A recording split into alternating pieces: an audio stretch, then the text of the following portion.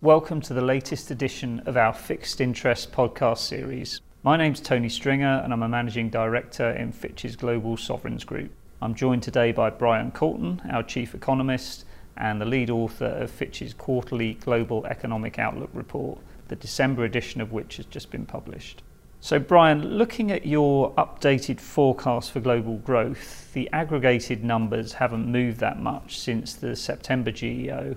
But have there been any changes to any of the trends that we were seeing then? I'm thinking particularly in the context of the outlook for global trade. Are you any more optimistic about upside risk to our forecasts for 2020 and beyond? I think one of the key messages is that we are feeling a little bit more confident in our judgment that global growth is going to stabilise more or less in 2020 compared to where it is this year. So we've had the big step down in global growth this year. We didn't think that it would go down much more in 2020. I think as we do this forecast right at the end of 2019, we're more optimistic in that judgment. And there's some signs that maybe the manufacturing side is not due for any rebound, but certainly not necessarily getting worse. So we might be a bit closer to a bottoming out on the trade and the manufacturing side. China, we think, is going to stabilise next year. So I think that's really the main message in terms of the overall picture. So one of those themes that we've talked about a lot and we keep coming back to is the US-China trade talks. It's been a focus again this week in the NATO summit here in the UK. Do we detect any change in the mood music? And if so, have we made any assumptions, any changes to our assumptions about tariffs and how they inform our forecasts? I think if we take the whole period between the last GEO and this one, the mood music has improved. The US and China are talking. We avoided no-deal Brexit. We went past the date where we thought we could see US tariff hikes on European autos, and that didn't happen. Overall, I think that the balance of the news there has been positive, but as this week has shown, we really can't assume that there's going to be a phase one deal until we actually see it on paper. So at the moment, we're sticking with our assumption that those tariff increases announced by the US in August are going to go through one way or another. Now, we've been through October 15, where we were expecting to see some tariffs rise, and that didn't happen. But that was a relatively small part of the overall package. So we're still, for the purposes of this forecast, assuming that the tariffs do go up. So another key theme that comes out of the report is that with global manufacturing still in a relative slump, the level of support for growth among the advanced economies is really coming from the services sector. So to what extent are services supported by household spending, preventing a more dramatic slowdown in global growth? And should we be worried if there are any signs of consumption growth easing going forward? Well, I think your last question there is absolutely crucial, because this was a key judgment that we took in the last GEO, that there would be an important cushion from the services sector. And what we've done in this GEO really is kind of really kick the tyres quite hard on that sort of dichotomy between manufacturing and services. And I think the conclusion we've drawn is that quite often manufacturing is overstated how important that is, particularly for the advanced economies. It tends to be about 10 or 15% of GDP, as opposed to 70% of GDP is services. And when we look at how the trade war has panned out in terms of the shock it's imparted to growth, part of that's been exports, but part of it's been business investment. But when business investment slows down, it tends to have a much bigger impact on manufacturing than it does on the demand for services. The demand for services is much more closely related to government spending and particularly private consumption spending. And when you look closely at what's been happening to private consumption in the advanced countries, it's actually been pretty stable. So we've had ups and downs in the US, but when you look through the noise, it's really hard to detect any slowdown at all, to be honest, in consumption growth in the US. It's been rock solid at 2.5% for the last 2 years. Now, we do think it's going to slow down a little bit, but we've only got to go into about 2.25%. In the Eurozone, consumption has slowed, but it's not slowed anywhere near as much as business investment or manufacturing. And in the last 6 months, it's picked up a little bit. So, when you think about the drivers of the consumer, they're all looking pretty strong, to be honest. We've got 50-year low in unemployment in the US. Job growth is still solid. It's slowing down a little bit. Wage growth is picking up. And you see both in the US and the Eurozone, nominal terms, income growth has been rising. In real terms, even more, because headline inflation has been going down. So it's not that difficult to understand why the consumer is looking relatively resilient.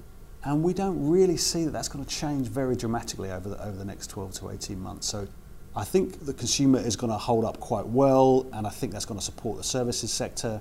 And we're going to continue to see that growth in output on the non-manufacturing side as a whole is going to remain fairly strong. And I think that's a really important part of this global growth mix that we have, and one of the reasons why we don't expect global growth to take another sharp downturn in 2020. So maybe getting into a bit more detail on individual regions and countries, as we've discussed, the overall picture on the global aggregated numbers hasn't changed very much, but it looks like there have been some reasonably material revisions to the outlook for some economies, and I'm thinking particularly here in terms of emerging markets. So what are the main revisions, and are they being driven by idiosyncratic factors within those countries or more broader structural trends? First of all, to say, when we focus on the big drivers of the world economy, there's three that really matter. It's the US, China, and the Eurozone, and none of those have really changed materially. Slightly stronger number for the Eurozone this year. It's in emerging markets where there have been bigger swings. It's been a mixed pattern there. So India, a really big downgrade. So we've had a shocking GDP number for Q3 2019. Clearer and clearer evidence that the squeeze in the non-bank financial sector, the shadow finance sector squeeze, is really impacting domestic demand there quite aggressively. We think that's got further to go. We've actually now got a further decline in Indian growth in Q4. So we've knocked almost 1% off our forecast for Indian growth in 2019, 2020. We're down to 4.5%. That's a really low number for India. So that's a really big change and a big economy. But then the broader picture across the emerging markets is not quite as severe as that. So Mexico we've taken down as well, but then Turkey's looking a little bit better.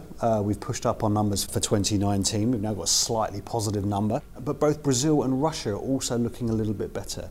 Brazil, the numbers are starting to show that we've been waiting for a pickup in investment in Brazil, and it's not really come through yet. But the last 6 months, the numbers are now looking like that's gaining a little bit of momentum. Something similar in Russia, the consumer's looking quite solid there. Fiscal policy has been a drag on growth in Russia, but that's now getting a little bit less intense, and investment starting to improve. So we've got Brazil and Russia improving, Turkey going back to positive growth after a few very negative quarters. Net, when we look at emerging markets ex-China, that situation is we're actually seeing an improvement in growth there. So it's a mixed bag for EM outside China, but it's not all negative news. So finally, with monetary policy settings continuing to ease, questions are increasingly being asked about the extent to which fiscal policy should take more of the strain in providing stimulus to the economies, particularly the advanced economies. How do you see that playing out, and can it really make a difference to growth in the advanced economies over the medium term? Well, there's certainly been a big change in the debate. The IMF and others calling for more direct fiscal stimulus. And I think one way or another, it looks like we are going to get that. So, if we look at, we've had, since the last GEO, we've had a clear move to easier fiscal policy in the UK announced. That could be even more so, depending on the outcome of the election. We've had quite an aggressive stimulus package in South Korea. It's being debated. Another stimulus package in Japan is being debated. US fiscal policy remains very loose, depending, whichever way you try and measure it at this point in the cycle. A very expansionary federal budget position in the US. And then sovereign work on China shows that the general government deficit there is rising from 4% of GDP in 2018 to over 6% this year and next year. Now, that's not typically been the way that China has eased policy in the past, so we don't have a lot to go on in terms of how that might affect the economy, but I do think there's going to be a benefit to growth there. And then, some fiscal tightening in Russia becoming less significant as well. So I think when you add it all up, yes, we're probably not getting as much from Germany as maybe some of the policy discussion would suggest. But overall, for the Eurozone, we are looking at positive fiscal impulse, a fiscal easing of about 0.3% this year and next year. So that's going to make a difference. We had a small net tightening in 2018, according to the European Commission structural budget balance numbers. So Eurozone, US, UK, Korea, maybe Japan, certainly China. That kind of adds up to quite a lot. So I think that will be quite an important factor in cushioning the slowdown in global growth. And I think it makes sense. I mean, monetary policy is kind of reaching. It's getting quite close to the limits of how much extra benefit you can squeeze out of monetary policy. Thanks very much for those insights, Brian, and thank you for listening. You can access the December Global Economic Outlook report along with our other sovereign and economics research on Fitch's website. We hope you join us for the next edition of Fixed Interests.